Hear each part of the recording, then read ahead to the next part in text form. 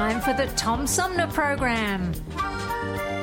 The Tom Sumner Program is a live variety show with music, comedy and special guest interviews every Monday through Friday. Oh, it's always a pleasure to be with you, Tom. You know that. Yay, Tom! I love it in Flint! You're very astute, Tom. Not an easy question. I'll debate Andy Dillon on your show. Well, that's a very good question. Hello, darling. This is Elvira, Mistress of the Dark, with Tom Sumner. I'm all right, Tom. How are you? You lucky day, Mr. Sumner. Ciao, Tom. How are you today? That's a good question. Hi, this is actor, comedian Joe Napodi, and you're listening to the Tom Smothers. I'm sorry, what's his name? Oh, Sumner. The Tom Sumner Program. Good morning, Tom. How you doing? Hey, at least I got the Tom part right. Stay tuned, because it's on now. The Tom Sumner Program. I know this is a really hard time for everyone. We're facing a killer virus, economic pain, and all the frustrations of being cooped up at home. Believe me, I have 2 teenagers to deal with. But the worst thing we can do is let up now, triggering a second coronavirus wave that causes more death and economic chaos. What you're doing is working. You're saving lives. So let's all hang in there, and please, stay home and stay safe. Hi, this is Gretchen Whitmer, and you're listening to the Tom Sumner Program.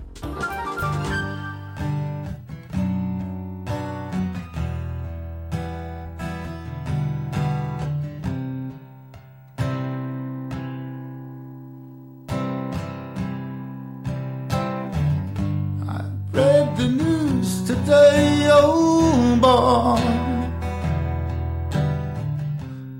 about a lucky man who made the grade. And though the news was rather sad, well, I just had to laugh. I saw the photograph.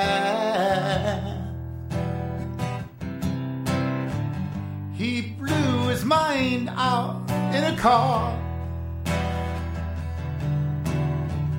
He didn't notice that the lights had changed. A crowd of people stood and stared. They seen his face before. Nobody was really sure if he was from the House of Lords.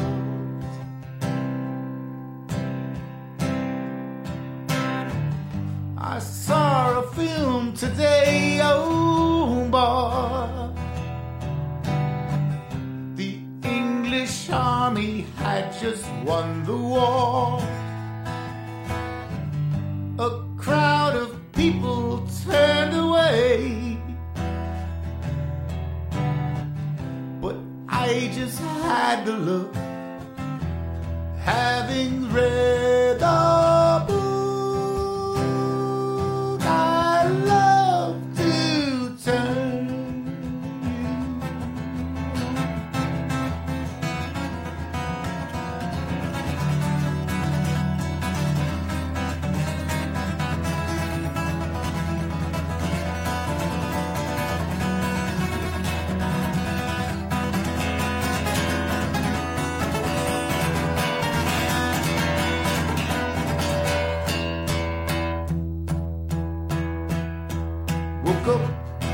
fell out of bed, grabbed a comb across my head. I went upstairs and I had a cup. Looking up, I noticed I was late. Grabbed my coat, grabbed my hat, made the bus in seconds flat. Found my way upstairs and I had a smoke. Somebody spoke and I went into a dream.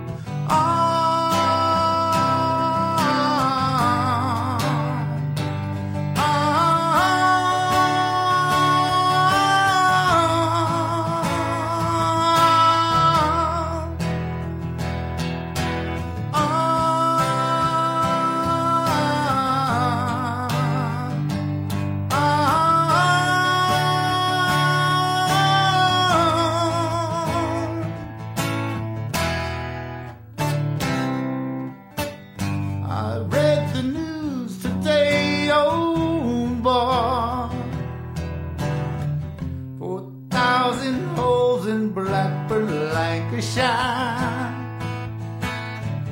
And though the holes were rather small, I had to count them all. Now they know how many holes it takes to fill Albert Hall. I love to turn.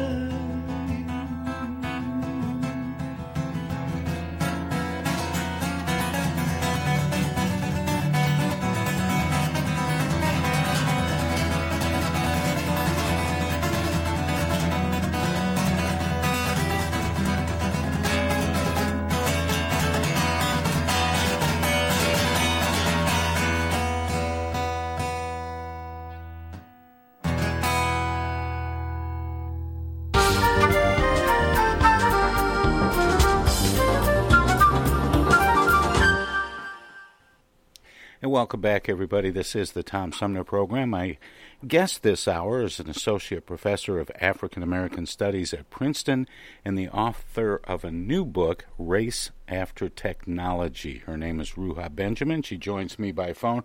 Ruha, welcome to the show. Thank you so much for having me. This is really interesting. There are a number of interesting aspects that come out in your book. One is the new gym code, but also talking about how emerging technologies can reinforce white supremacy and deepen social inequity. How is technology different than other tools, irons and microwave ovens and cars?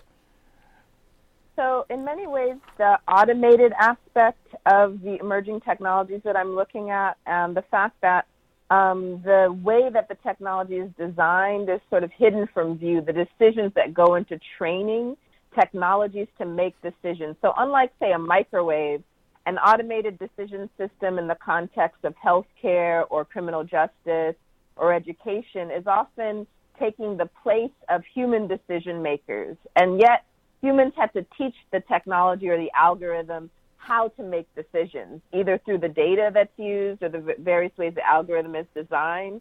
And so part of it is thinking about how human decision makers are being displaced in the process. And the assumption that technology is going to be not only more efficient than human beings, but more fair and neutral. So that's a common fallacy that my book is trying to get us to think critically about. Well, and I sort of get it, but I'm hoping you'll be able to explain more to me, because I see a lot of these things, algorithms, for example, that are trained to track human behavior and then follow up with offers. And I'll give you a quick example. I used to blog a lot. If I wrote something about Winston Churchill, the next time I went online, it would be books and movies and, Winston Churchill stuff, coming out my ears. And I understand that, and it seems like that would be the same for anyone, regardless of race or economic status. Sure. So it's a good example of targeted advertising, and that's certainly one realm in which we can see the new Jim Code at play. I'll give you a quick example from the context of housing. So in my grandparents' day in Los Angeles, housing developers would put up flyers that were trying to entice white home buyers to purchase the homes. And the way that they would target white home buyers would tell them through these flyers that they would have beneficial restrictions built into the housing deed so that black people and other unwanted groups couldn't move into the area. So that's the kind of old school targeted advertising. And the assumption on the part of many people is that somehow we've moved away from that kind of discrimination. And in fact, for targeted advertising online, if someone is selling housing, they can actually decide which demographics of people they want to exclude from seeing those advertisements. So you can say, I have the housing, I'm selling housing, and I want to exclude Latinx people or black people from ever seeing this ad. So you can sit right next to a friend and be on the same platform, and you will be seeing different ads than your friend based on the way that the data is targeting you versus them. In fact, there's a class action lawsuit against a set of housing developers in D.C. who were excluding elderly people from seeing their housing ads. So this doesn't just impact people of different racial ethnic groups. There's ageism built into it, classism built into it. But one of the things that my book is also trying to get us to think about beyond social media and beyond targeted advertising is how almost every institution in our society is adopting automated systems in order to make decisions. So in the state of Michigan, for example, a few years ago, Governor Snyder adopted a system called MIDAS that was supposed to identify people for unemployment fraud. We know after the fact that it was misidentifying almost 93% of the people who were flagged. But in the meantime, it really wreaked havoc on people's lives. You know, people went bankrupt. They were paying money they didn't owe. People lost houses. People lost houses. It really wreaked havoc, you know. And so this is an example of the assumption that this system that had very little human oversight was somehow going to be more efficient and more equitable than if human beings were making those decisions. And we see examples of that not only in the context of, say, public benefits, as in Michigan.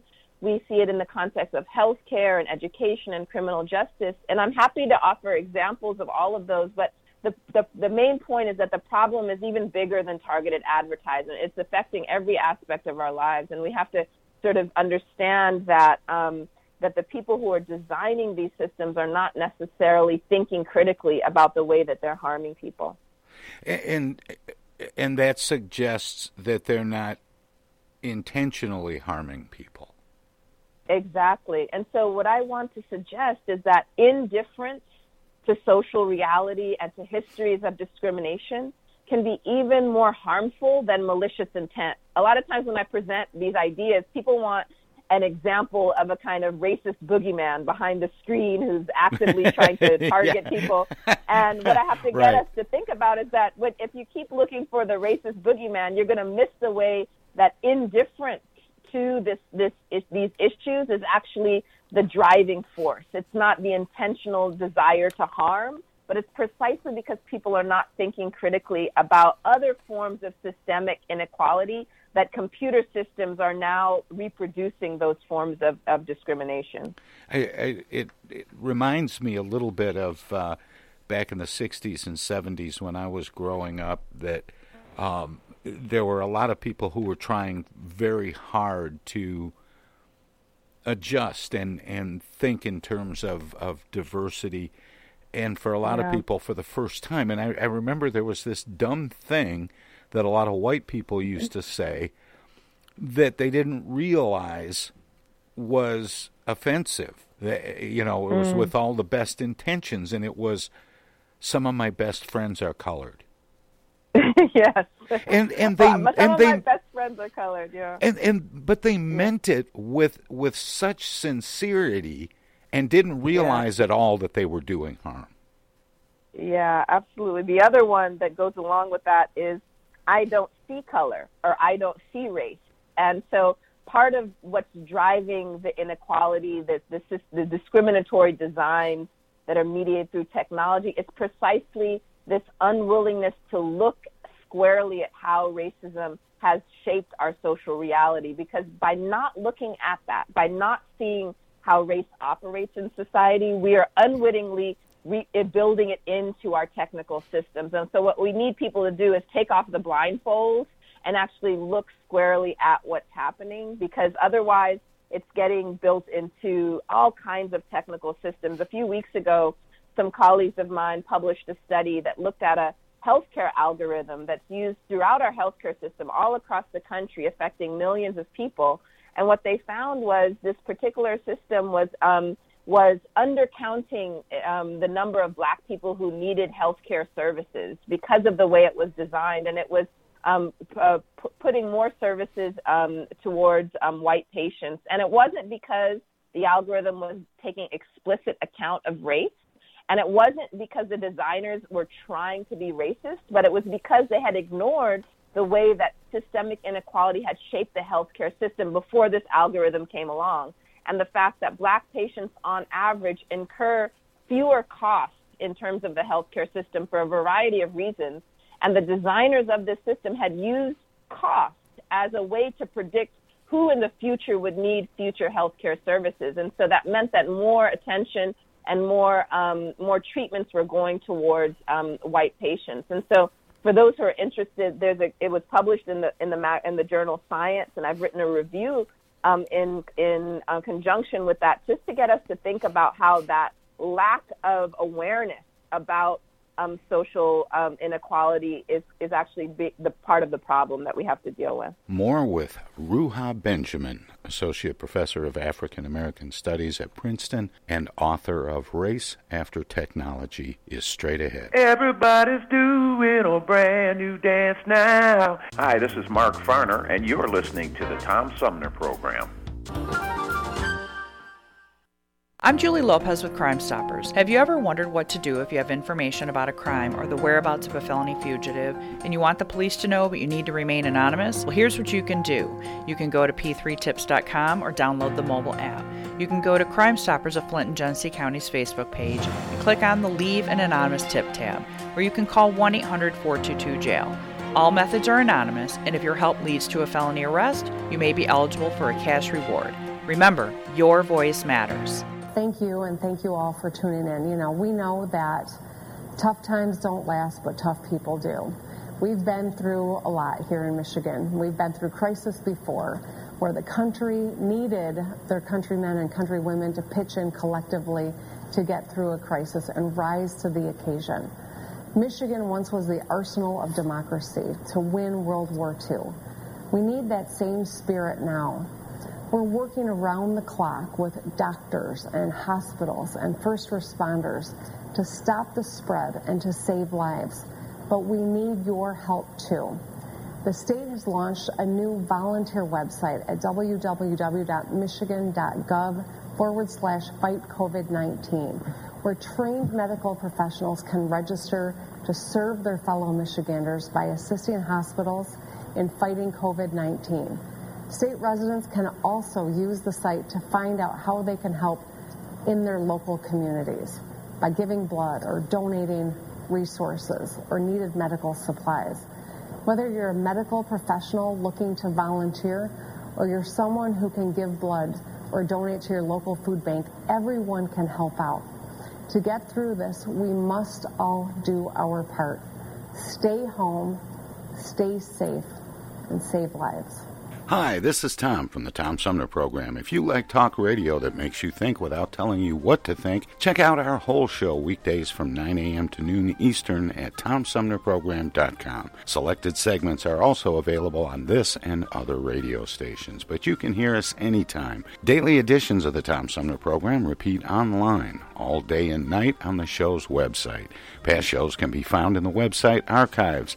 My long-format interviews with New York Times best-selling authors, photographers, and writers from National Geographic, as well as artists, musicians, candidates, and elected officials, are made possible by listeners like you. Support the Tom Sumner Program and Civilized Talk Radio. Visit our website at TomSumnerProgram.com and become a member. You can make a one-time gift or become a sustaining patron by taking the link to the Tom Sumner Program Patreon page. Thanks for listening, and thanks for your support. There are everyday actions to help prevent the spread of respiratory diseases. Wash your hands. Avoid close contact with people who are sick. Avoid touching your eyes, nose, and mouth. Stay home when you are sick. Cover your cough or sneeze. Clean and disinfect frequently touched objects with household cleaning spray. For more information, visit cdc.gov/COVID-19. This message brought to you by the National Association of Broadcasters and this station. Have you lost your job and your health care coverage due to COVID-19? You're not alone, and Genesee Health Plan can help. I called, and they provided health care enrollment over the phone with Medicaid, healthcare.gov, and Genesee Health Plan. They made sure I had access to doctor visits, my prescriptions, and more. Getting health care coverage can be confusing. You don't have to do it alone. Get help with GHP. Call 844-232-7740 or go to GeneseeHealthPlan.org. We're in this together, and together we'll get through it. The Tom Sumner Program.com. Hi, this is Deb Cherry, Genesee County Treasurer, and you're listening to the Tom Sumner Radio Show. More with Ruha Benjamin, Associate Professor of African American Studies at Princeton and author of Race After Technology is Straight Ahead. What's interesting about your book is, and as you said a moment ago, talking about this concept of I don't see race, that's humanly impossible for any race to look at the spectrum of human beings there are and not see differences.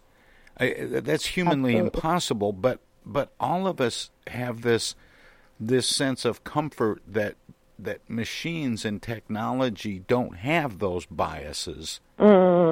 Yes, exactly. And so your book is a real revelation to me. It had not occurred to me at all that bias would be present in the designing of the equipment, the algorithms, the software, the programming, even the niche marketing that happens. Absolutely.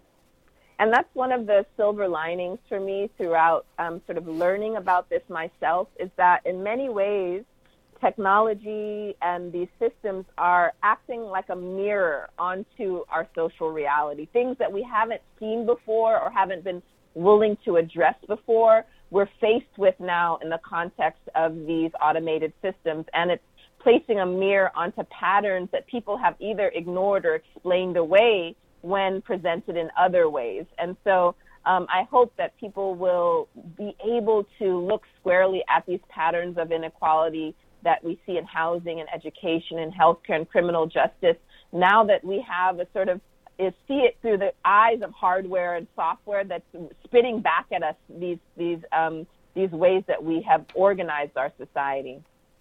How do we do it differently? And so there are a number of organizations and initiatives that are working to think around this idea of tech justice. And for those listeners who are interested, I have a resources tab on my website at ruhabenjamin.com that lists a number of these organizations and initiatives. There are I'll say four sort of buckets of action and organizing that's happening that I would alert everyone to. One is in the context of law and policy, changing the way that we hold tech development accountable and govern tech development. Right now, by leaving it purely in the private sector, we're ensuring that inequity is going to be reproduced through these systems so long as the profit imperative is the driving force. So we need other public values. We need public interest technology. And so there's a lot of people working on the legal and policy frameworks that need to be created to govern tech development. There's also, in the context of education, we need to think about how we train people who are going into these fields with what kinds of disciplinary backgrounds, experiential insights, so that they begin to understand the history of technology and the sociology, the way that technology is shaped by and impacts different groups. And so we want to rethink education at a really fundamental level. And so over the last year or two, I've been working with K through 12 educators and people in higher education to begin to seed a lot of these insights into the curriculum and to the pedagogy in which we're training future technologists. And then there's a lot happening in terms of community organizing and national organizing networks. There's a wonderful organization called Data for Black Lives. In Detroit, there's a Detroit Community Tech Initiative, which is a grassroots initiative that's really engaging everyday people in terms of not just tech literacy and the kind of comfort around technology, but a critical capacity to question when, let's say, city governments are introducing new automated systems or facial recognition programs or all kinds of ways in which technology just kind of gets imposed upon communities without their input. And so there's a lot of great organizing happening at the local level in which everyday people feel empowered to speak back to those who promise that the technology is going to do some kind of good and help them when, in fact, we see so much evidence in the other direction. And so these are just some of the ways that people can get involved and support initiatives that are working to build tech justice in our community and nationwide. And I'm not sure when you say tech justice if people will automatically understand what that means, because there have been efforts for at least the last 10 years to, and probably more like 20, to get technology more into poorer neighborhoods, often primarily black neighborhoods, and with whatever jargon we use, at risk, populations, et cetera, et cetera. But there's been this effort to get computers into those homes, and this is talking about something else, something on the inside, not just getting the equipment to people, but making sure that the equipment itself is proper. Exactly. That's an excellent distinction. And I would say one way to think about it is that so much of the technology discussion has been framed around the idea of a digital divide and increasing access on the part of marginalized groups to technology. But that particular way of framing the problem assumes that the technology is a given. Those same communities had no input in deciding what technology was developed in the first place. It's just a matter of getting access to technology created by others. And so tech justice moves the conversation upstream and says it's not just about access, but it's about the design of technology, who is included, whose experiences, insights, concerns are built into the design process. And so tech justice is really about the process of development, not simply access to the final product. So I'll give you just a quick example from about a month ago. Google hired contract workers in order to make its facial recognition program on its new phone more inclusive, because there's research that shows that most facial recognition systems actually have a hard time detecting people with darker skin. My colleague Joy Bulamwini at MIT has done some groundbreaking research on this. So a lot of companies are sort of scrambling to make their facial recognition systems more inclusive. Now, in order to do this, Google hired contract workers, and they were instructed to target black homeless people in Atlanta and give them $5 gift cards in order to get their facial images into the data set, into the training set, so that it would be more diverse. And in the process, people were essentially coerced to give over their facial images and weren't really told what it was for. So this is a great example of the attempt to create an inclusive product through a coercive process.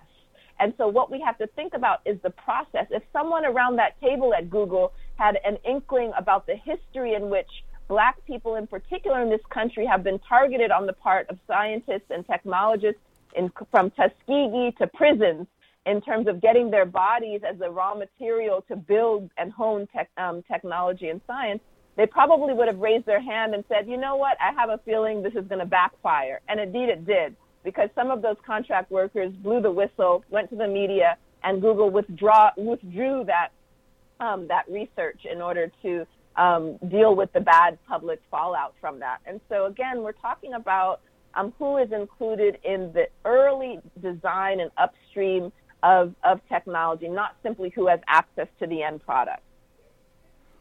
In the introduction to your book, you introduce the concept of the new Jim Code.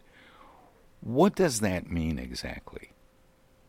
The new Jim Code, it names the combination of coded inequality or coded bias that's enabled through computer systems in combination with the imagined objectivity that many people assume these systems have. And so it's this combination of discrimination but presumed neutrality that comes together in our current digital infrastructure. And what the term is trying to do is build on this idea developed by Michelle Alexander in The New Jim Crow, in which she shows through her book how successive institutions have built on the previous regime of racial domination, from slavery to Jim Crow to ghettoization to mass incarceration, that these different systems have built upon the other. And what the new Jim Code is articulating is how technology continues to play a part in enabling forms of social control under the name of, under the guise of progress and innovation. So it's trying to give us a language to name the reality that we're living in, that this kind of shiny software and hardware that seems to be brand new, but to show how histories of discrimination are built into our current reality.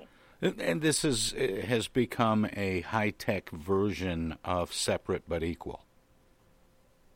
Certainly. And I think one of the things that's a sort of different from previous forms of racial control and discrimination is that, going back to your first example about getting, the targeted advertising on your computer, in many ways, consumers, so long as we think of ourselves as consumers, we create a demand for certain forms of digital sort of these products, right? And so unlike, say, a previous era, we actually, in some ways, enjoy the convenience. We enjoy the tailored marketing because it seems like, oh, my computer knows me. It's actually targeting things just for me. It makes you feel special.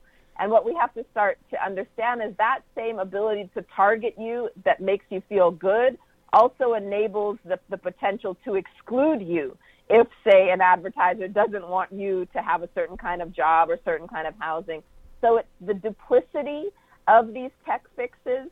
It's not all bad. And so we need to wrestle with the way that our demand for certain kinds of convenience and digital recognition is part of the issue. It's not just a top-down imposition from sort of, the higher-ups that's creating the problem that I'm describing in the book.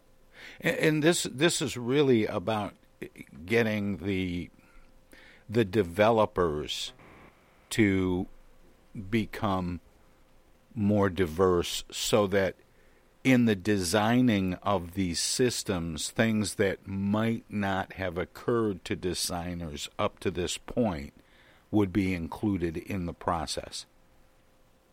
Certainly, the diversity of the tech workforce is one serious issue and sort of one pillar of change that has to be urgently addressed. But that in itself is not going to address the wide-sweeping problem that I'm describing. A quick example is a computer scientist who started his own app, and he was a black man, and he wanted the voice of AI in his app to reflect him. And so a lot of our digital assistants, have a white feminine voice, right?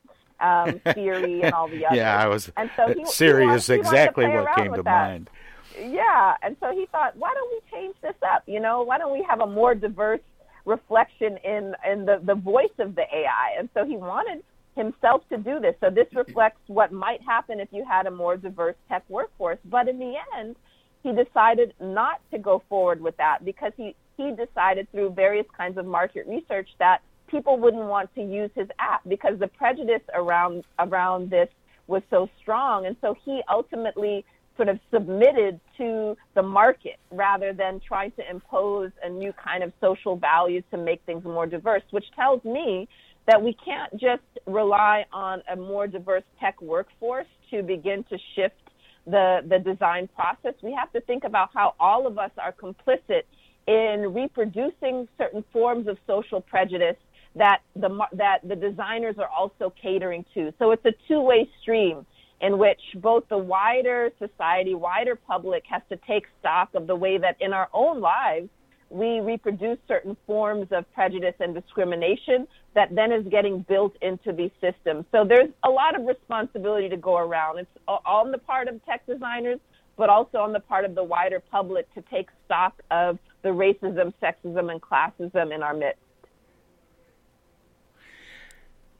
Do you think it's, I don't want to use the top-down, bottom-up way of describing this, so let me put it this way. Do you think it will be more effective to work from the inside out rather than the outside in? And what I mean by that is by having a diverse workforce that's developing this stuff as opposed to government acknowledgement or corporate acknowledgement in trying to make these changes. I think the best models that I'm seeing so far in terms of organizing, shifting the narrative, pushing companies in terms of the kinds of technologies that they're developing is a combination of people in the inside and outside working together in collaboration. There's a great institute called AI Now that's based in New York that's co-directed by someone in academia and someone who was a former employee in one of the big tech companies, and eventually she had to leave because she was, she was a whistleblower in some things that were happening in the company around sexual assault and discrimination, and there was retaliation from within the company. So now she's solely working with AI Now. But the model of working both with it inside and outside together, I think, is one of the strongest, because there's certain things that people working within these companies know and have access to and have more clout in terms of when they say something, especially the engineers within these companies, because within any company there's a hierarchy in and of itself. And oftentimes the engineers are the ones who sort of have the most clout, in terms of when they say or have criticisms. And so when people speak up within these companies, but also that there's a loud enough public outcry, whether it's on social media or through various kinds of policy debates, I think that can have a great effect. There's a hashtag called Tech Won't Build It. That's a combination of tech workers and their allies that is essentially saying that we're not going to build certain technologies that are used in the military or policing, surveillance, or with ICE. And so this is a great sort of social media campaign that's a combination of insiders and outsiders, and I would really love to see more attention and power being directed towards these collaborations. Are the flaws in the technology that we've been sort of taken over by, are they systemic, or is it a collection of glitches that can be repaired? I think it's more useful to think of it as systemic. When you think of it as a glitch, then usually the solution is simply focused narrowly on tweaking something within the technology, within the algorithm to get rid of the glitch. And then next week we have another glitch. And then the week after that we have another glitch, because we've narrowly focused on just sort of fixing that one particular algorithm or software. Rather than zooming the lens out and asking ourselves, why do we repeatedly have these glitches? Why does this keep happening? Because once we begin to look at it more in terms of that broader landscape, I think whatever we decide to do will have a much more lasting and sustainable effect in terms of thinking about tech design. I guess what I am getting at is because it seems like we've come a really long way down the tech road. Does it require a do-over? If that were possible, but well, that's what I'm getting at. Yeah. Because it's such a big undertaking. Is it just a matter of today forward, and it will eventually, come to pass? I think one way to look at it is in the context of like facial recognition systems. There are some cities around the country that are completely banning the use of facial recognition systems, especially on the part of police. So this is an example maybe of a local version of do-over, saying, yes, we have this technology, but we're not going to use it. We're not going to enable it. And so I think we want to think beyond a singular technology. We want to have a way of governing technology in a way that we can ask these questions before they're developed. Just because we can develop something doesn't mean we should.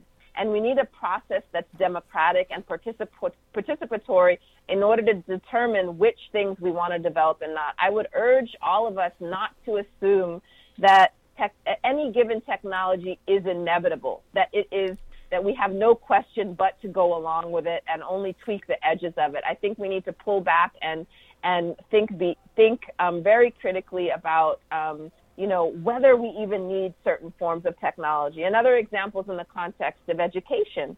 There's a lot of technologies being adopted in our schools and in our communities in which students and families are now kind of revolting against. So there was a walkout among Brooklyn students about a year ago, in which the educational software that they had been using, they really hated because they had about 15 to 20 minutes of time with their teachers a week. Meanwhile, they were sitting behind these screens, and they decided, you know what, this isn't real education. We hate this. Similarly, in a town in Kansas, there was another learning system that was adopted, again, without much input from the community. The school council adopted it, and it was having all kinds of issues. Kids with disabilities were having issues with it. Kids from all different social strata. And so the families, again, revolted and forced the schools to take it out. And so this is after the fact. What would it look like before these systems are actually adopted, for communities to be consulted, for students to be part of the decision-making process, for families to be consulted? And so we want an infrastructure that would enable that sort of informed decision-making upstream so that people don't have to protest and revolt after the fact, right?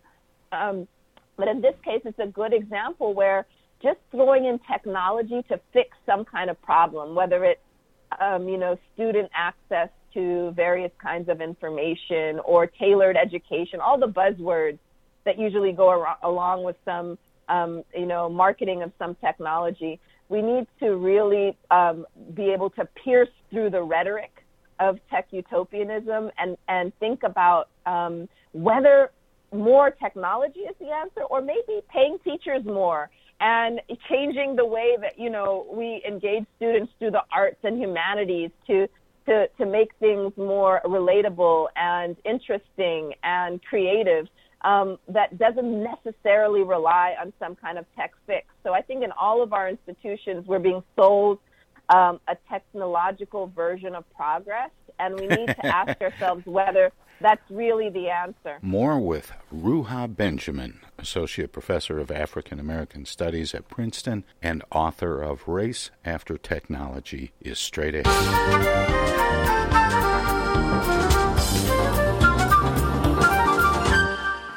Thank you, and thank you all for tuning in. We know that tough times don't last, but tough people do. We've been through a lot here in Michigan. We've been through crisis before, where the country needed their countrymen and countrywomen to pitch in collectively to get through a crisis and rise to the occasion. Michigan once was the arsenal of democracy to win World War II. We need that same spirit now. We're working around the clock with doctors and hospitals and first responders to stop the spread and to save lives.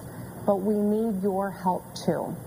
The state has launched a new volunteer website at www.michigan.gov/fight-COVID-19, where trained medical professionals can register to serve their fellow Michiganders by assisting hospitals in fighting COVID-19.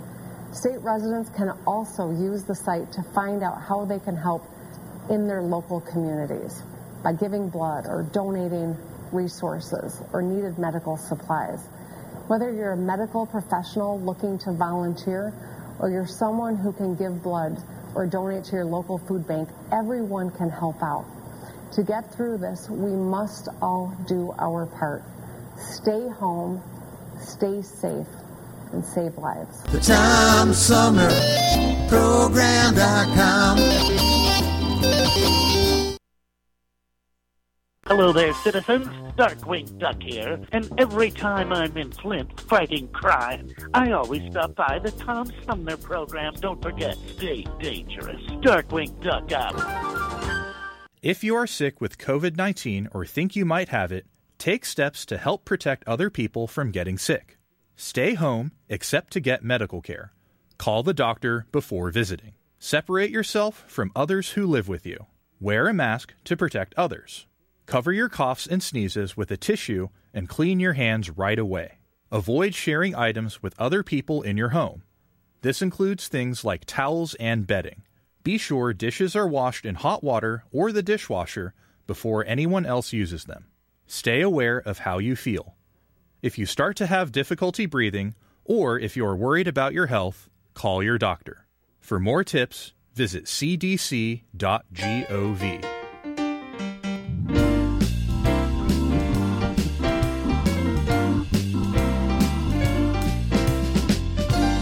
Hey, this is Tom. Most of the music you hear on the Tom Sumner program is provided by local artists. Tune in Fridays for live music and conversation with some of the area's most talented singers, songwriters, and performers. Hi, this is Greg Nagy. Hey, this is Harper. Hi, this is Joe By from the Blue Hawaiians. Hi, this is Alexander Zonjic. Hi, this is Mark Farner. This is Maurice Davis. Hi, this is Rochelle Ray. Hi there, folks. This is Sweet Willie T. Hey, this is Steve from the Nashville office. I'm Gwen Pennyman Hemphill.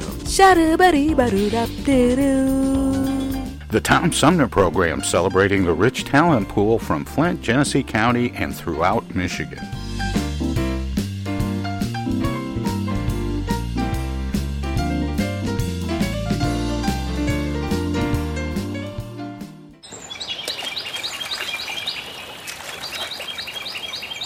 Imagine a journey down a picturesque riverway. Imagine your Flint River, 142 miles of recreation, natural beauty, and precious resources.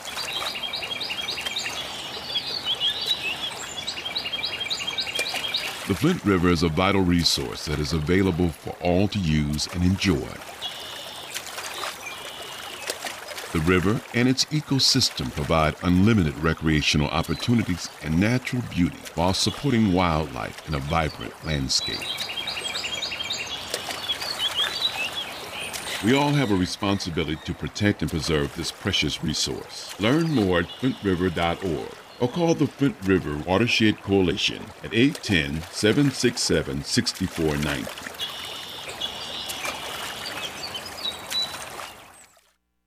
You thought you had every Elvis record made, but wait, Elvis sings again, this time from heaven.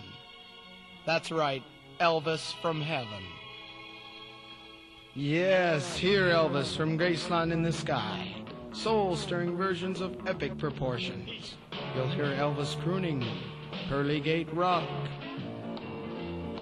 All Dug Up, Lying in the Chapel, and 11 others. This record also includes a special Elvis message. Hello, ladies and gentlemen. I'm Elvis Presley. Order before midnight tonight and receive this Elvis Presley commemorative casket keychain. Open it up. Yes, the king inside. A must for any Elvis fan. Order yours today. To order your Elvis from Heaven, send $9.95 in check or money order to Elvis from Heaven, P.O. Box 714, Clio, Michigan 44487. Or save COD charges and phone 555-5554. Use MasterCharge or Visa. Canadian residents add $3. The Tom Sumner Program.com. This is U.S. Senator Gary Peters, and you're listening to the Tom Sumner Program.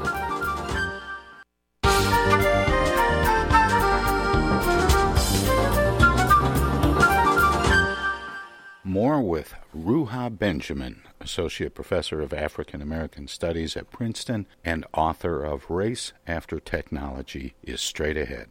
It seems to me, on a sort of hopeful note, that we've reached a plateau with the development of technology where it's not a couple of guys in a garage anymore. They just come out with a product and say, here it is as is. That there's enough input into the development of things that there's room to make it more inclusive from the ground up or from the inside out. Certainly. When you were talking about technologies and whether we, really need them or not, I think of all the time I spend walking around the living room looking for my remote control and how many times I walk past the television. That's great. That's great. When I could just as easily just walk over to the TV and push the button. That's great. I'm a little concerned. Kind of dependence. And I'm a little concerned about driverless cars. I'm still pretty skeptical about autonomous vehicles. I think you should remain skeptical. I have I have a colleague who's written a great book called Artificial Unintelligence, and she did some firsthand sort of field work on autonomous cars for listeners who are interested to show not only that they're, and we've seen examples in the news recently with a fatality involving an autonomous car, in which, going back to your remote control example, introducing these, these seemingly more efficient, technologies into our midst often creates it has a ripple effect, and then which we try to adapt our entire infrastructure to cater and make this technology possible. So creating our urban design and changing our entire cities to make these cars possible is one of those examples in which we adapt to the technology by introducing it in ways that may not actually serve us. And so I think in her case, Meredith Broussard, who's written this Artificial Unintelligence, she calls for a ban on autonomous vehicles. And others have said, rather than invest in this, what if we invested more in a truly, a bigger public transportation infrastructure, really put the money, the resources, the innovation into public transportation, which would also have a great impact on our climate crisis as well. And so I think we just need to think beyond the idea that just because some technology is in the works that we necessarily have to adopt it and conform to that technology in other ways. This is absolutely fascinating. And with on the subject of autonomous vehicles, I don't know if your friend or colleague came across, there were some really funny results of some testing done in Australia where the recognition systems in the vehicles were being thrown off by kangaroos, because it turns out when they're airborne, when they would hop, it would misread the distance. I haven't come across that. I bet you got to track it down. It was a Japanese company doing research in Australia, and kangaroos were fouling up the works because when they hopped, it completely flummoxed the recognition system in the automobile to judge how far away that object was. I'll look it up. Thanks. Anyway, we're actually a little bit over the time that I had told you we would be talking, but I'm enjoying this conversation so much, but I don't want to let you go without once again talking about how people can find out more about what we're talking about. I give every guest an opportunity to do that, and you mentioned there are some great resources linked to your site. And again, what is your site? Sure, it's Ruha Benjamin, RUHA Benjamin.com. And you can go there, look at the resources tab. My research is published there and links to this book and a few other books that I've written. Well, and it's an excellent website, and the book, Race After Technology, comes right up on the first page. Yep. Ruha, it's been a real pleasure and an honor to visit with you. Thank you so much for spending this time with me. No, thank you for inviting me. It's been a pleasure. All right, take care. Take care. Ruha Benjamin is Associate Professor of African American Studies at Princeton and the author of a new book, Race After Technology. And we're going to have more of the Tom Sumner program straight ahead.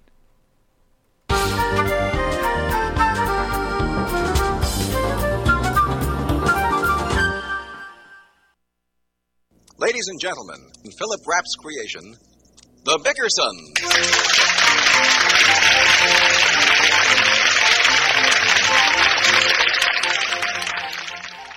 What's the matter? All right. Blanche.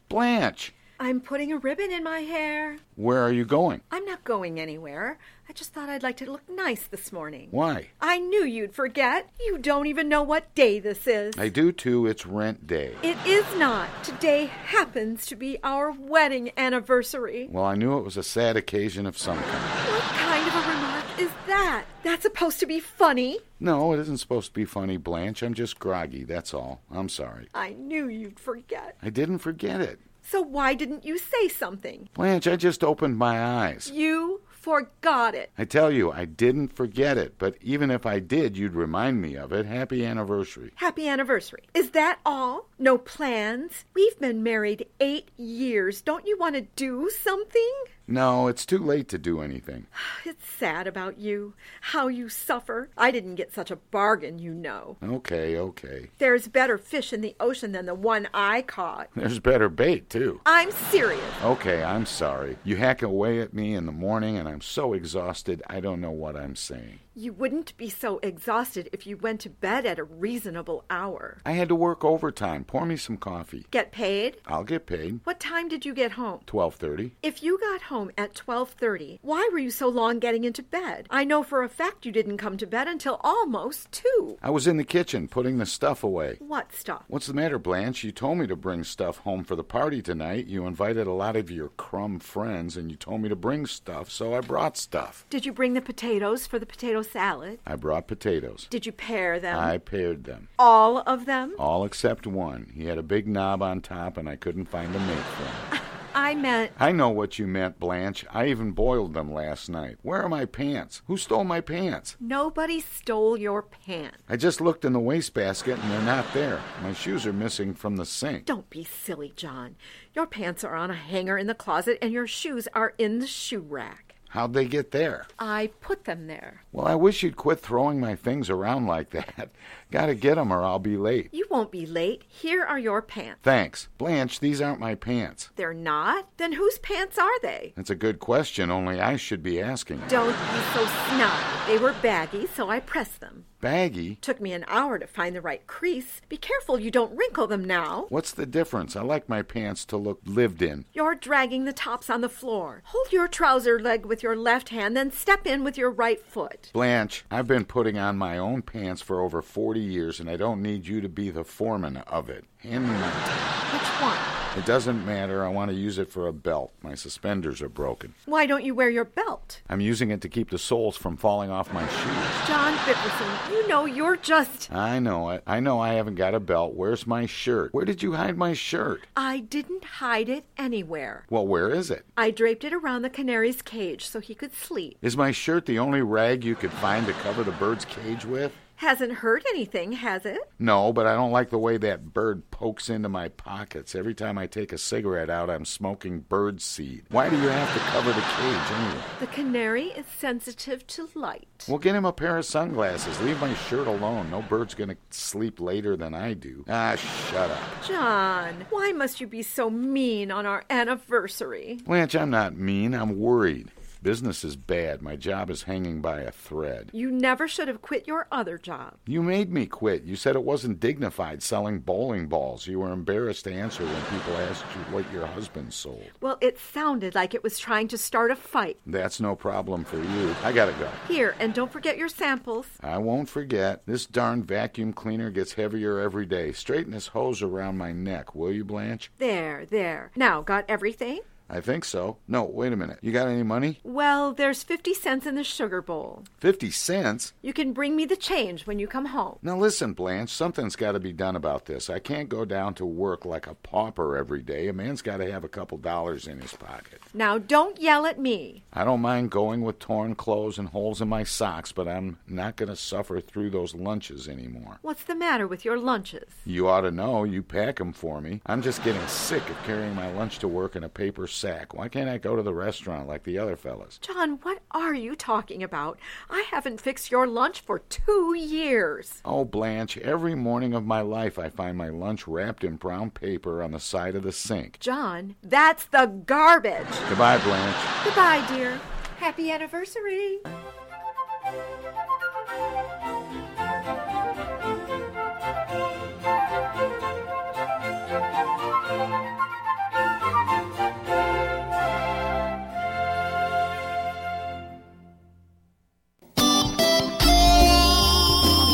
Old-fashioned radio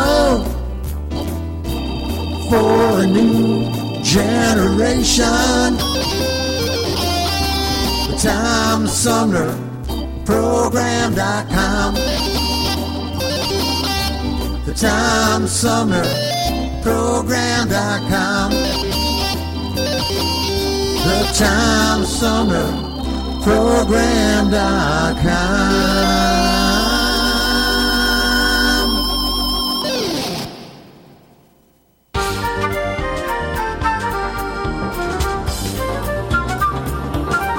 Hi, I'm Alexander Zonjic. Don't touch that dial. You're listening to Tom Sumner.